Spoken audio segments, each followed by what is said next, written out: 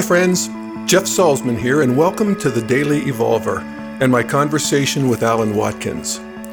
I was introduced to Alan recently by Corey DeVos at Integral Life, who suggested we have a conversation about a book that Alan co-wrote with Ken Wilber. Wicked and Wise is the beginning of a series of books applying integral wisdom to our thorniest problems.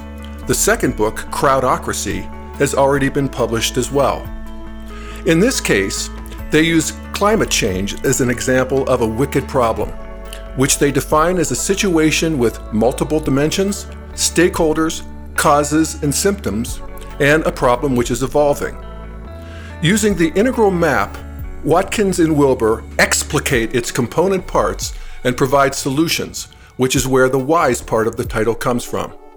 Alan was trained as a neuroscientist and physician, and is today recognized as an international expert on leadership and human performance. He's written numerous academic papers and academic book chapters in multiple fields, as well as authoring 5 books himself. I called him at his office in Hampshire, England, to talk about Wicked and Wise, climate change, the problems of globalization and democracy, getting CEOs to do the right thing, and hey, even Donald Trump. I hope you enjoy our conversation as much as I did. You can find out more about Alan at his company's website, complete-coherence.com. We start with Alan describing why he was moved to write Wicked and Wise.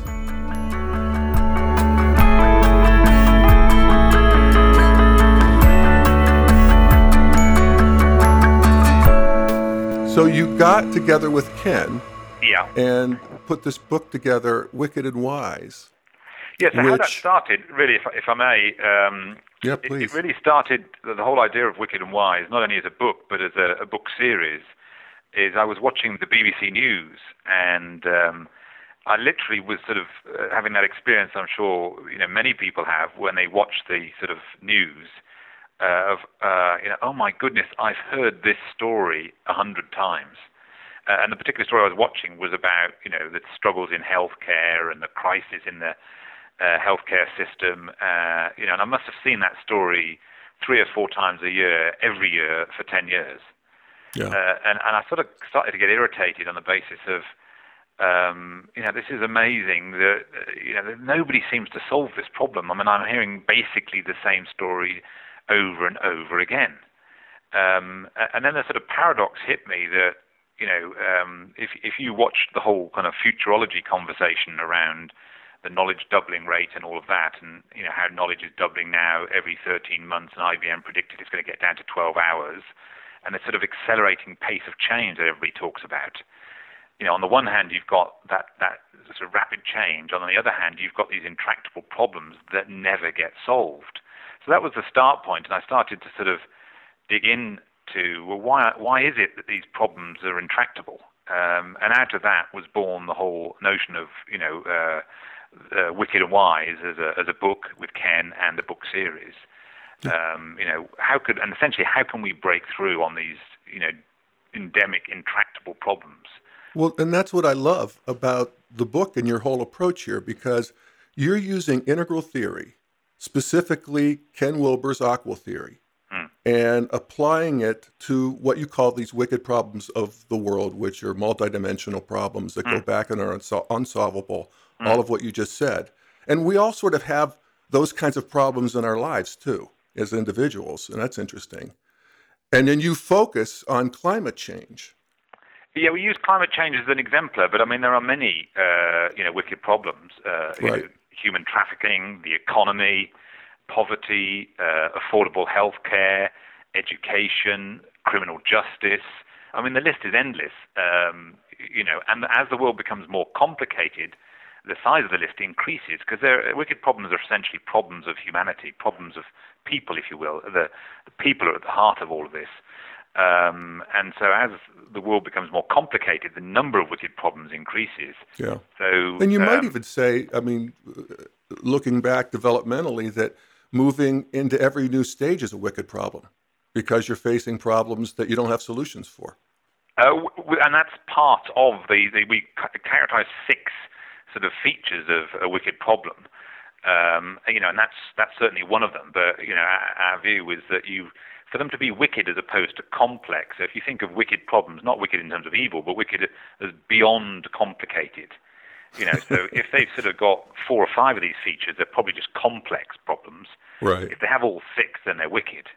Well, what are the 6? Yeah. So the 6 things are, first of all, each wicked problem is multidimensional, and that sort of plays right into the heart of the AQUIL theory. Is that they have to be understood in the I, the we, and the it dimension. There is an interior, there is an exterior dimension to every single one of these problems, and one of the primary reasons we're stuck is we take a purely objective, rational, external view, not only of the problem but also of the answer.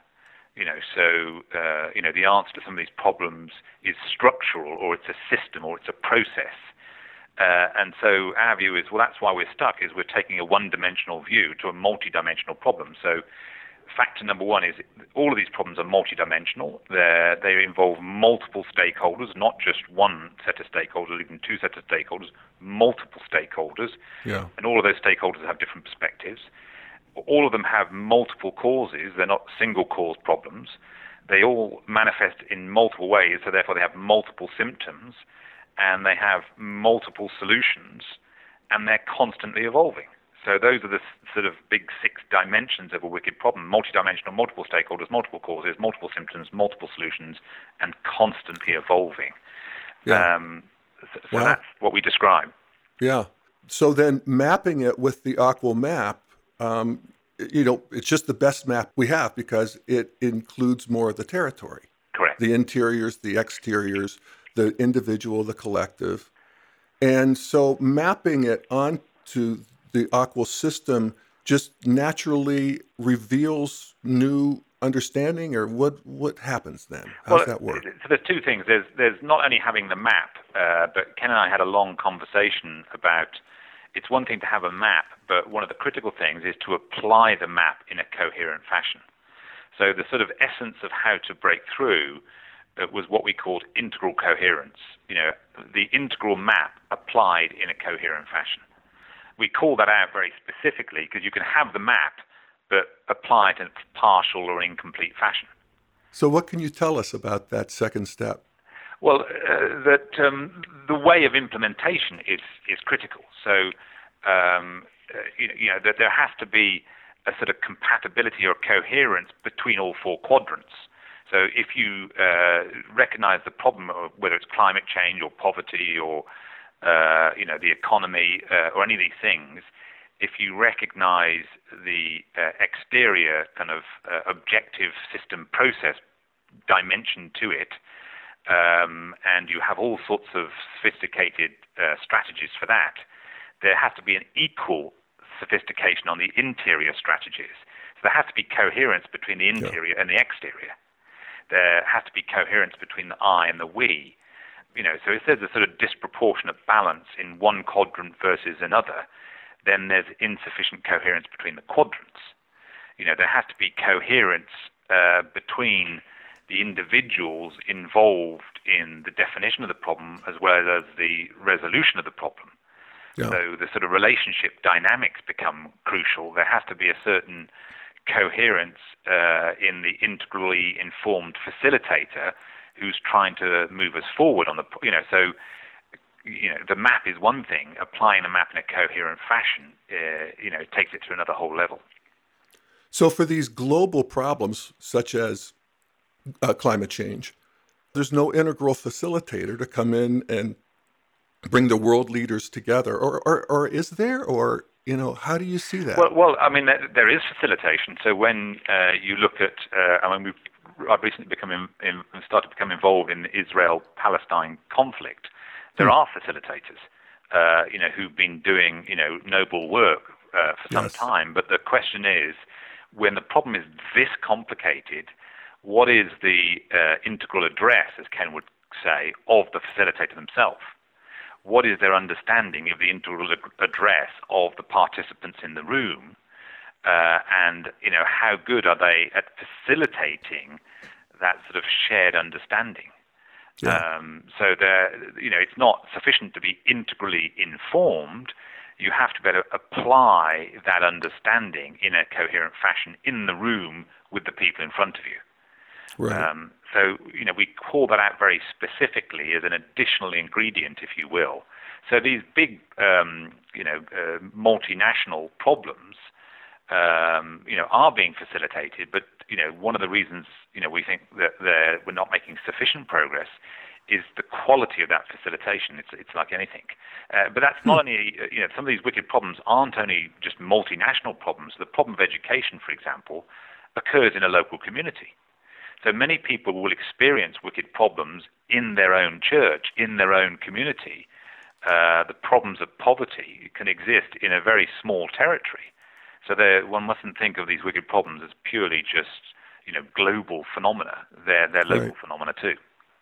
No, very good point. And I think even, sitting and facilitating a Boulder dinner party, Yeah. calls on somebody. I mean, these skills, I think it sort of naturally comes online at the integral stage of consciousness as we become the, quote, universal donors that are really able to not only communicate with people at all, addresses, but really appreciate them. And I think that's a really critical quality, Jeff, is that, as more people kind of wake up to Ken's map and the power of the map that Ken's created for us all, one's intellectual comprehension of the theory usually goes in advance of one's implementation in one's own life. Right. So we intellectually clock it, there's this great map, I understand how the map works and da-da-da-da. But being able to embody it, to be a living example, to be able to transcend your own ego, to create some altitude within your own consciousness is a totally different thing from understanding the need to create that altitude. Yeah. So many people have got the intellectual theory of it, but are still, on quite a journey in terms of the application in their own lives. Yeah.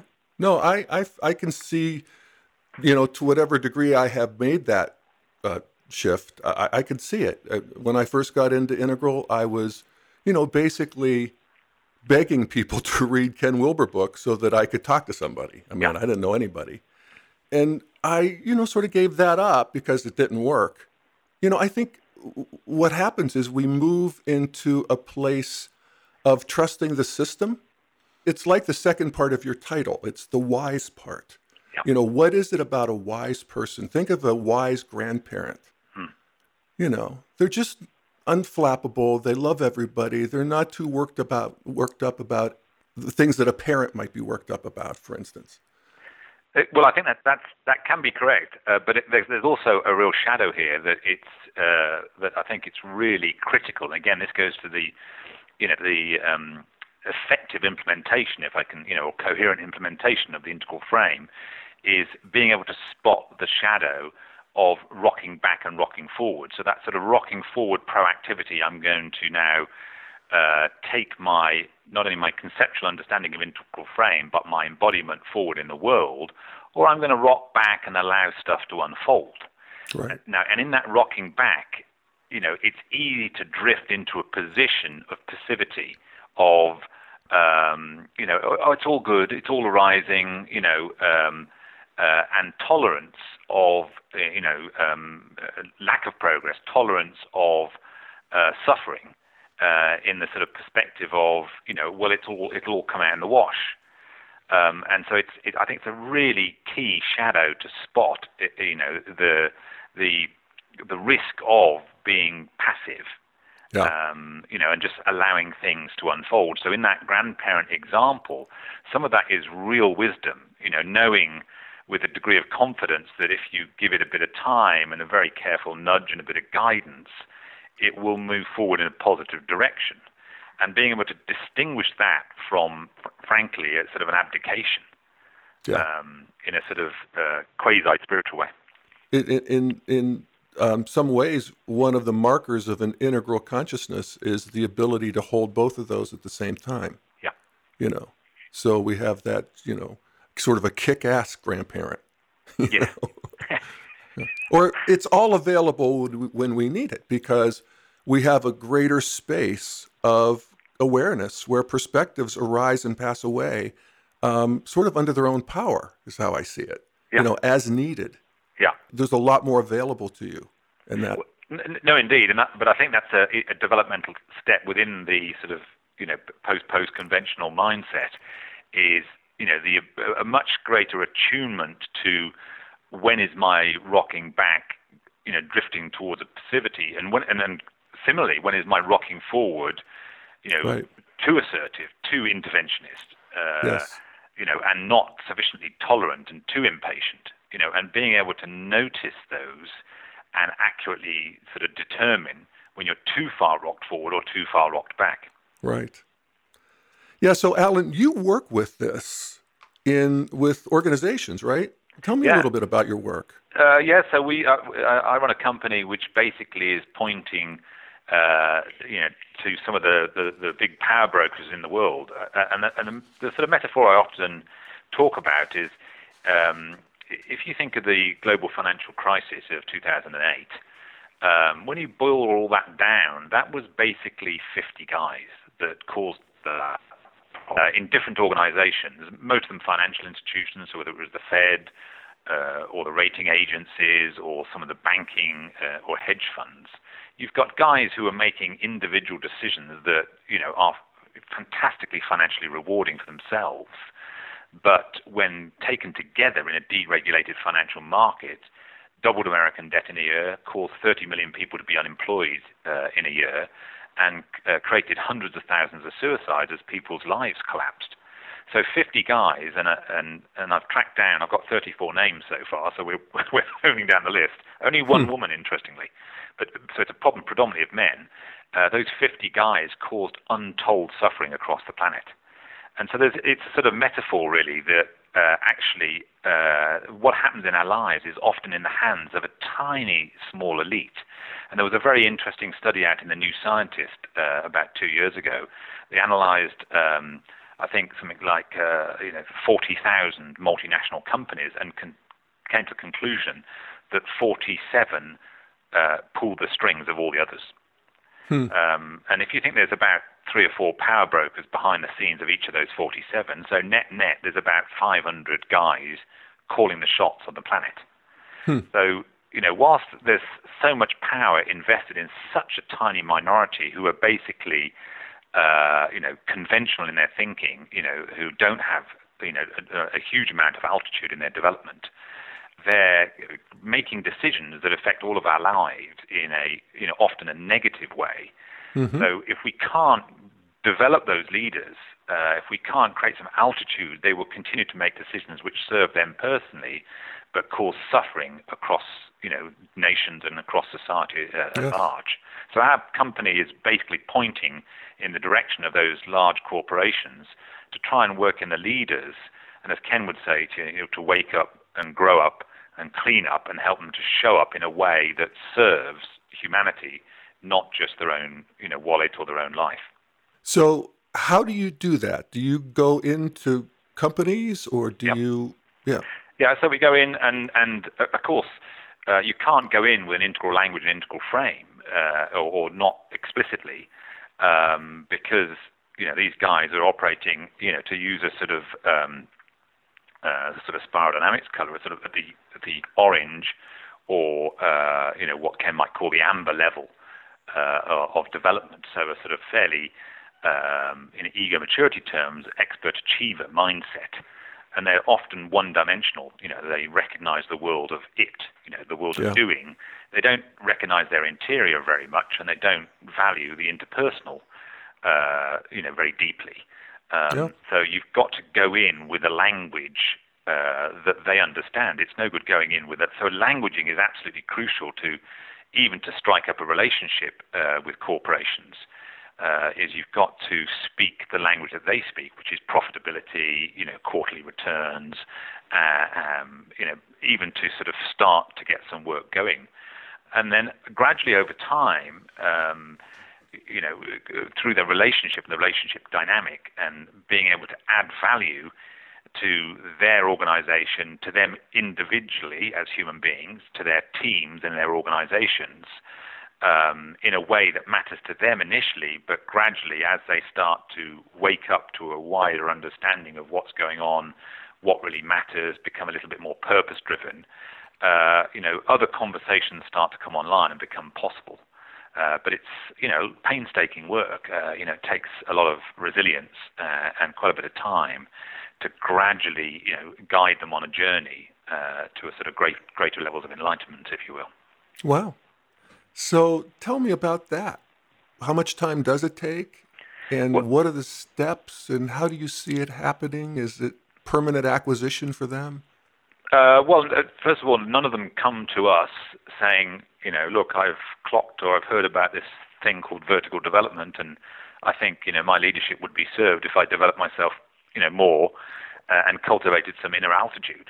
Not one of them has ever said that to us. I mean, it's not a Right. topic on the board meeting, so that you can't start there. Right. So many business executives, in the same way, their life has collapsed into, the one dimension of doing. In fact, I had a book out at the back end of last year called Four-Dimensional Leadership, which is sort of the I, the we, and the it. Those three dimensions, and the fourth dimension is altitude in the I and the we and the it. And what has been our observation in the corporate world is business executives have built the Khalifa towers of doing. I mean, there's a huge altitude on doing, and the sophistication and complexity in what they do is enormous. But on the being, it's basically a concrete car park, and on the relating, it's a pop-up tent. So there's a sort of disproportionate altitude on the doing, in the same way as the spiritual seeker has created an enormous interior, hugely sophisticated, advanced levels of consciousness, but they don't do much in the world. They Right. meditate for 17 hours. So it's basically the same mistake, but in a different direction. No. And so what we're saying, and sort of what we really need, is four-dimensional leaders. Leaders who have, a matched degree of altitude in I, we, and it. And so part of the conversation is to open them up initially. That look, there are these three dimensions in every moment, as Ken would say. There's these three dimensions in every moment of our lives. There is something that we're doing in the world. We are human beings who are turning up to do that doing, and we relate to each other. So even starting there, opening them up to those three dimensions can make a profound difference, because Totally. they recognize it. When you put it to them in those simple terms, they start to realize that they are human, and some of their dissatisfaction with their work is because they've lost touch with their inner humanity. Hallelujah. Yeah, that's fantastic, Alan. That's God's work and, Godspeed, man. But what I must say, having done this for 20 years, it's probably one of the biggest learnings is it's very easy to get distracted by the world of doing. When you're in the objective, rational world, and it's intense and it's hyper-variable and it's changing at speed and it's hugely competitive. I've got a lot of compassion for, the job of a modern executive is hugely more complicated than it was even 10 years ago. Right. In any aspect of their career, whether it's the financing of their company, the marketing, the people dimension, whatever, it's so much more complicated. So you can see how easy it is to lose touch with your interior, and how easy it is to devalue relationships, other than just a very superficial acknowledgement that relationships are important, customers are important, and all that. But Right. actually, when you look at executives and how they apportion their time across their diary on any given week, and if you sort of say, well, look, how many of those meetings that you had were about doing something? How many of those meetings that you had where the entire agenda was just about deepening the quality of the relationship between you and the person in front of you? And how many of those meetings did you have where you were developing the quality of your own thinking, the quality of your own emotional intelligence, the quality of your interior, of your virtue, of your consciousness, or any of the the sophistication of your ego, or how many of those meetings? And you'll find that nearly all their meetings are it. Mm-hmm. And so just getting them to take stock and, as Ken would say, wake up to an I and a we, and start to help them understand that actually the biggest competitive advantage they really have is no longer in the it. Of course, you can still eke out some competitive advantage in the it, But the biggest competitive advantage they actually have is in the I and the we, and predominantly because so few of their competitors are doing anything of to any degree of sophistication in I and we. They're all fighting in the it world. Yeah.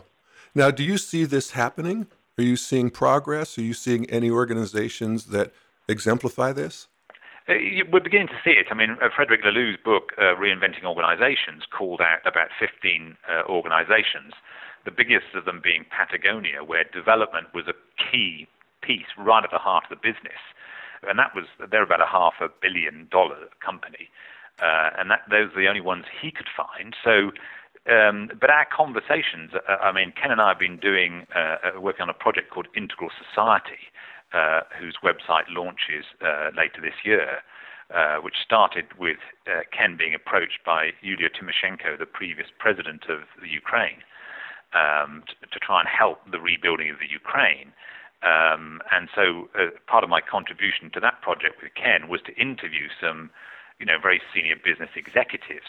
And so even though they wouldn't use integral language, many of them are beginning to realize that there is something else other than quarterly profit. There is something else other than return to shareholder. There is something other than just growth and the relentless pursuit of growth.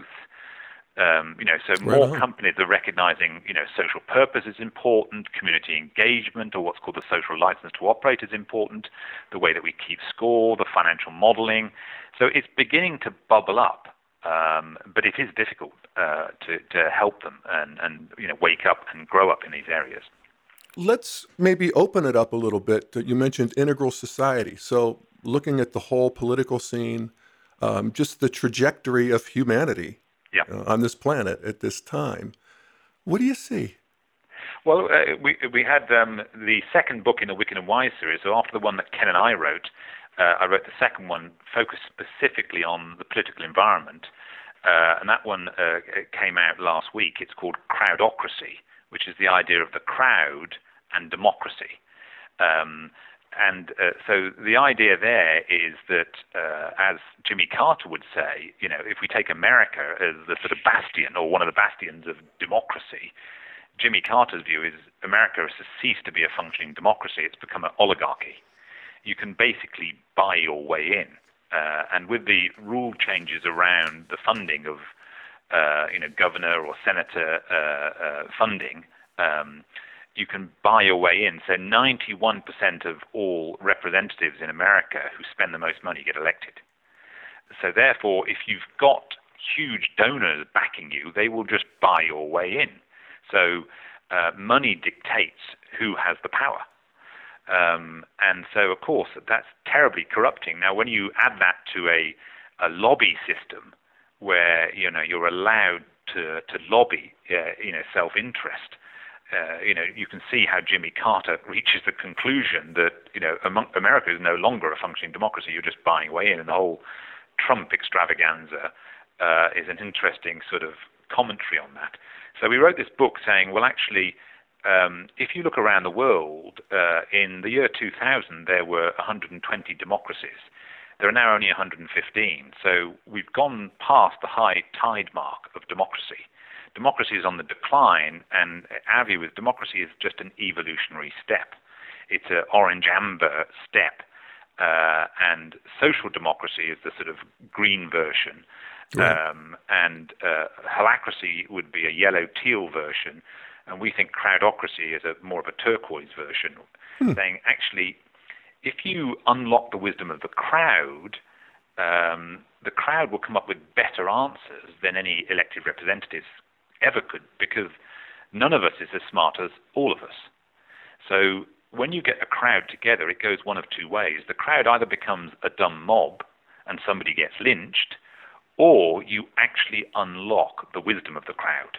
And there's quite good and powerful evidence now showing that actually with the right conditions, the crowd is way smarter than any small elite, whether it's a political elite, a religious elite, an educational elite, a financial elite. The crowd comes up with a better answer. So our suggestion in crowdocracy is, and we're already starting to see it around the world, that crowd-sourced political decision-making would serve society much better than some, tiny elite who, in America, that up to 70% of all senators' time is spent on the re-election trail, not actually trying to solve the problems. It's tragic. Yeah. So, the hope for the future is, people are beginning to wake up to that there is a better way. And so part of the point of this whole series of books is to say, well, look, here's a template that Ken and I wrote. So the Wicked and Wise template, coherently applied integral frame, that will break you through on pretty much any of these problems if you apply it properly. And then here it is applied in the political dimension for, in terms of crowdocracy. The next one's going to be about finance and the economic system. Then we're going to write one about healthcare. We're going to write one about business itself. We're going to write one about artificial intelligence and the sort of man-machine debate. So there's going to be a series of these books saying, well, actually, there is a way forward. Have a go. So here's some templates in these different domains of life. Start experimenting. We're not helpless victims in this. We're not, we don't have to be passive in the face of this accelerated change. Quite the reverse. We live at a very exciting moment in human history where we can take back the ownership and we can start to affect change. We've got a map. If we apply this map well and in a sort of smart way, we really can make some fantastic progress. Yeah, that's great. Very exciting. I'm looking forward to the whole series. Getting back to crowdocracy, how's it work? Well, there's a sort of 4 critical conditions in terms of the wisdom of the crowd. One of the things that's absolutely crucial in unlocking the wisdom, and avoiding the crowd becoming the sort of the dumb mob, as it were, is diversity of perspectives. And so this is what you see is that when you don't have diversity in the room, you get a much poorer answer, which is why, sort of paradoxically, if you have 10 experts trying to come up with an answer versus sort of 7 experts and 3 idiots, the 7 experts and the 3 idiots come up with a better answer than the 10 experts. Okay. And it's sort of counterintuitive. You think, well, how is that even possible? And part of the reason is, because you've got a diversity of opinion, which is why when you put women in business, it's not the fact that they've got a different gender, I mean a gender. It's not the fact that women, are a different sex. It's the fact that they come with a different opinion. Yeah. So when you have different opinions, one of the reasons you get a dumb mob is everybody's basically of the same opinion. Everybody wants that person to be lynched. So diversity of knowledge and opinion is absolutely crucial to unlocking. So the more diverse people you get in the room, the better and the wiser the answer. So you want a whole mix. And in fact, there was a really brilliant example of this post the 2008 economic collapse. Iceland not only got sort of really cheesed off with their bankers, but they got cheesed off with their politicians for creating the context in which the bankers could bankrupt the country. So they took the politicians to task. And there was a whole movement in Iceland, and I went up and interviewed many of the participants in this for the book to rewrite the Icelandic constitution, and they basically crowdsourced their constitution. And they came up with the most amazing document. And now, unfortunately, it's become the subject of a whole political infight as the politicians are fighting tooth and nail trying to avoid adopting a new constitution. But the people, when you got the diversity in the room, came up with a much better answer than a load of minority interest politicians could. So diversity of knowledge and opinion, one of the critical conditions. Well, and I saw they just drummed out their prime minister out of office. No, they did. So they've learned that actually the power of the people. They were on the street. I mean, talk about an intelligent mob, or right. What an interesting evolute that crowd was. Well, they've learned it through crowdsourcing of their constitution. The public action. They won't stand for this nonsense. Yeah, and it's a small enough country where we can actually have a sort of a real-time example. It's wonderful. Isn't it beautiful? And they're sort of leading the way. And actually, if you look economically at their turnaround in Iceland, I mean, many countries would die for the kind of economic turnaround because they literally were bankrupt. Yeah, remember the predictions that we had in 2008. Iceland was the poster boy for, these people are going away. This is crashed beyond repair. Correct. Not so fast. Correct. Yeah. And now they're recognized as an incredible sort of economic recovery story. Yeah. No, they're an interesting country to watch. Yeah, very interesting. Now, and it's these four conditions, what makes a wise crowd. So there's the diversity of knowledge and opinion. Yep. If you just get the same old players in the room and you don't have any difference, then it kind of dumbs down. Yep. But if you get plenty of diversity in the room, wisdom starts to emerge. So that's condition number one. Condition number two is independence of thought. So, you haven't got one person unduly influencing the person next to them. So people need the ability to function independently. They need to come up with their own thoughts, their own ideas, and bring those ideas to the table. And of course, one of the things that you can do with crowdocracy is democracy itself was largely a pragmatic solution because we couldn't all turn up to the government house to vote. We sent somebody to vote on our behalf because we couldn't all show up. But crowdocracy couldn't have existed 10 years ago because technology couldn't enable it. But now we can all turn up through technology. We can all electronically show up. Well, when you say that, it just does have a certain feel of inevitability, doesn't it? Right. Yeah. Right. So, we can, with all our independent thinking and our diverse perspectives now, all show up. So when there's independence of thought and a diversity of opinion in the room, wisdom starts to emerge. And the third condition is the sort of decentralization of power. So one person, in a sort of centralized system, one person's sort of hierarchically dictating to the rest. But when you've got decentralization of power, where there isn't a boss telling you how it is, and people can draw on their local knowledge, on their local data, and their local information, that also facilitates the wisdom to emerge. And the fourth, and perhaps one of the most critical conditions for the wisdom to emerge, rather than the dumb mob, is integration itself. And when we wrote this book, Iman Stratinus and I wrote this book, the crowdocracy, this fourth quality, if you look at the source material, some of these books that have been written about the wisdom of a crowd, they talked about, assimilation and of the different ideas. But we thought, no, it's integration. This isn't a question of one idea trumping another. And it's this really important integral principle that everybody's got a piece of the truth. And you have to integrate these ideas. It's not an either-or world. It's a transcend and include world. Exactly. So if you can and that transcend integrate, word is really important because crucial. We have that's the part that you identified earlier in the call, that the system is evolving. Exactly and right. Creativity is happening. New things are emerging out of integration.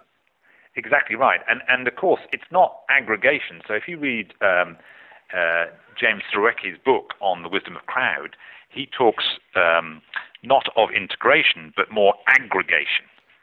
Well, there's a profound difference between integration and aggregation. Yeah, totally. Aggregation is more an averaging. Now, when you average, it tends to dumb down. That's that old joke about, a camel is a racehorse designed by committee.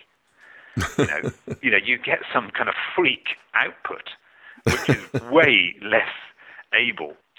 So integration is not an aggregation. It's not one idea trumps another. It's all ideas are at the party, and we transcend and include the lot. So those are the four conditions that you need for crowdocracy or for a wise crowd.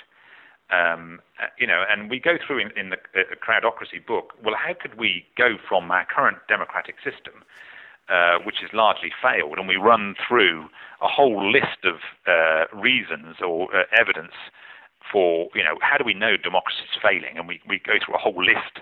It's quite a compelling argument, that not least that, modern democracies have become a spectator sport. It's become entertainment. So we don't sit around either in the UK or in Europe and debate policy. We debate personality. Right. which is not what this is meant to be about. We're not sitting here thinking what's in the best interest of the country. We're sitting around talking about somebody's hairstyle or their tie, or some kind of nonsense. I mean, it's a spectator sport, and the media is complicit, of course, in that. So we've got to get away from that. We've got to take the power back into the hands of everybody. Now, the red flag that raises for me is that so that it doesn't have a hierarchical component built into it. And do we really want to enfranchise red and amber, and in the case of China, a lot of red? I mean, how do we account for that problem? Well, the organizing principle in terms of what gets decided is not a majority block vote. So if you've got 10 million voters and 9 million of them are red and amber, and only 1 million of them are yellow or teal, the 9 million don't outvote the 1 million. Now, if you've got the organizing principle is the majority rule, one less enlightened bunch can outvote the more enlightened bunch. Yeah. But if your organizing principle is wisdom, not volume, you can get some different answers. Does that make sense? It does, in theory. I'm struggling to imagine how that is implemented in practice, but maybe it just requires a new world. So in the book, we work some live examples, and we just encourage people to just try it. Just try it in your local community. Try it in your local soccer club, your local sports thing, your local church, your local business. I mean, just start to try and develop this crowdocratic muscle. Well, there's a real live example happening in the United States right now with our politics, because we have the popular vote is going to Donald Trump, right? And the the Republican Party and the Republican establishment, which is built in and responsible and really has to care, they're wondering how they can wrest this from him at the convention. And so we're seeing the rabble, voting for Donald Trump. I mean, it's basically red, early amber, authoritarian type people. And there's, 30%, 40% of the Republican Party fit that category. Yeah. And the, orange, green tinged amber establishment that says, wait a minute. And so we'll see how that works out, but it's happening in real time right here. Well, isn't it fascinating? The very power brokers who were, elitist, attracting all the money, all the power, all the decision-making for themselves, are now being undone. Yes. So, the irony is, from this side of the Atlantic is not lost. We're watching this system unravel, and the very people who had the sort of grip of power are being undone by an apparently less sophisticated operator. I mean, I think actual Donald Trump is a genius in many ways. He's a genius at playing the media and disrupting the system. I mean, he's not a big supporter of the political system or the media. The gift of Donald Trump is the disruption of that system. Right. And it is long-standing or long-range effects of that, and a permanent change that will be evolutionary. And we only hope that we don't get Donald Trump as president as a wild card, outcome, black swan outcome. Yeah. And I don't think that'll happen. I mean, I think we sometimes overestimate the power of a single politician. Yeah. It's certainly, and Tony Blair has, his press aide wrote books about this. Is that and I think Obama's been on record in his frustration as the leader of the free world, and sometimes his frustration of being able to get anything done. And I would hold Obama up as one of the best presidents America's ever seen. Yeah, me too. But even he couldn't get some stuff through. Right. So I think people run in fear of the nightmare scenario of Donald Trump. Well, that presupposes he could get stuff done. I think he probably could get less stuff done because the system itself, is so log jammed. Yeah. That's right. So part of crowdocracy was to say, look, we're not stuck with a system. This is the system we've got right now is just an evolutionary staging post. Absolutely. We can have a different system, a system where, which is true to the original principles of democracy, which is powered by the people. Yes, right. That's right. That's not how it currently operates, right? This isn't people power. I mean, there's quite powerful academic research in America to suggest that the average member of the public in America has very little power. Yeah. Vested interest has a lot of power. And I would also point out that on the left, Bernie Sanders is also waking up a 30% of the, or more actually, currently over 50% of the Democrats who are, entering this world space of where social democracy is an option. And that used to be a third rail in American politics. You couldn't talk about, social democracies. That would kill you. And no more. So both this Trump and this Sanders guys, these two, have come in and, opened up world spaces that needed to be online. And I think part of it is a reaction against people's profound disenchantment with the political process. Yes. That they don't have a voice, they don't say. And so what we're advocating this is how in crowdocracy, you have a voice. Yeah. We take the power away from elected representatives. In fact, the subtitle of the book is called The End of Politics, right? We don't actually need politicians.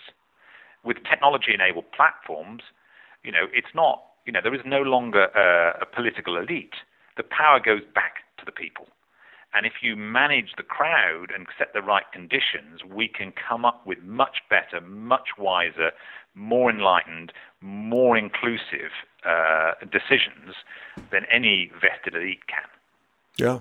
So that's the case we make in crowdocracy. It's really like, how do you really apply turquoise decision-making on a mass scale?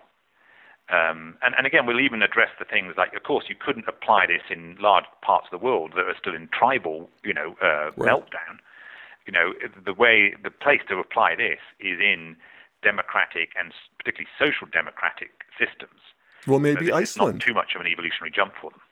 It sounds like Iceland would be a prime candidate. And in fact, we've been having conversations in the House of Lords in the UK.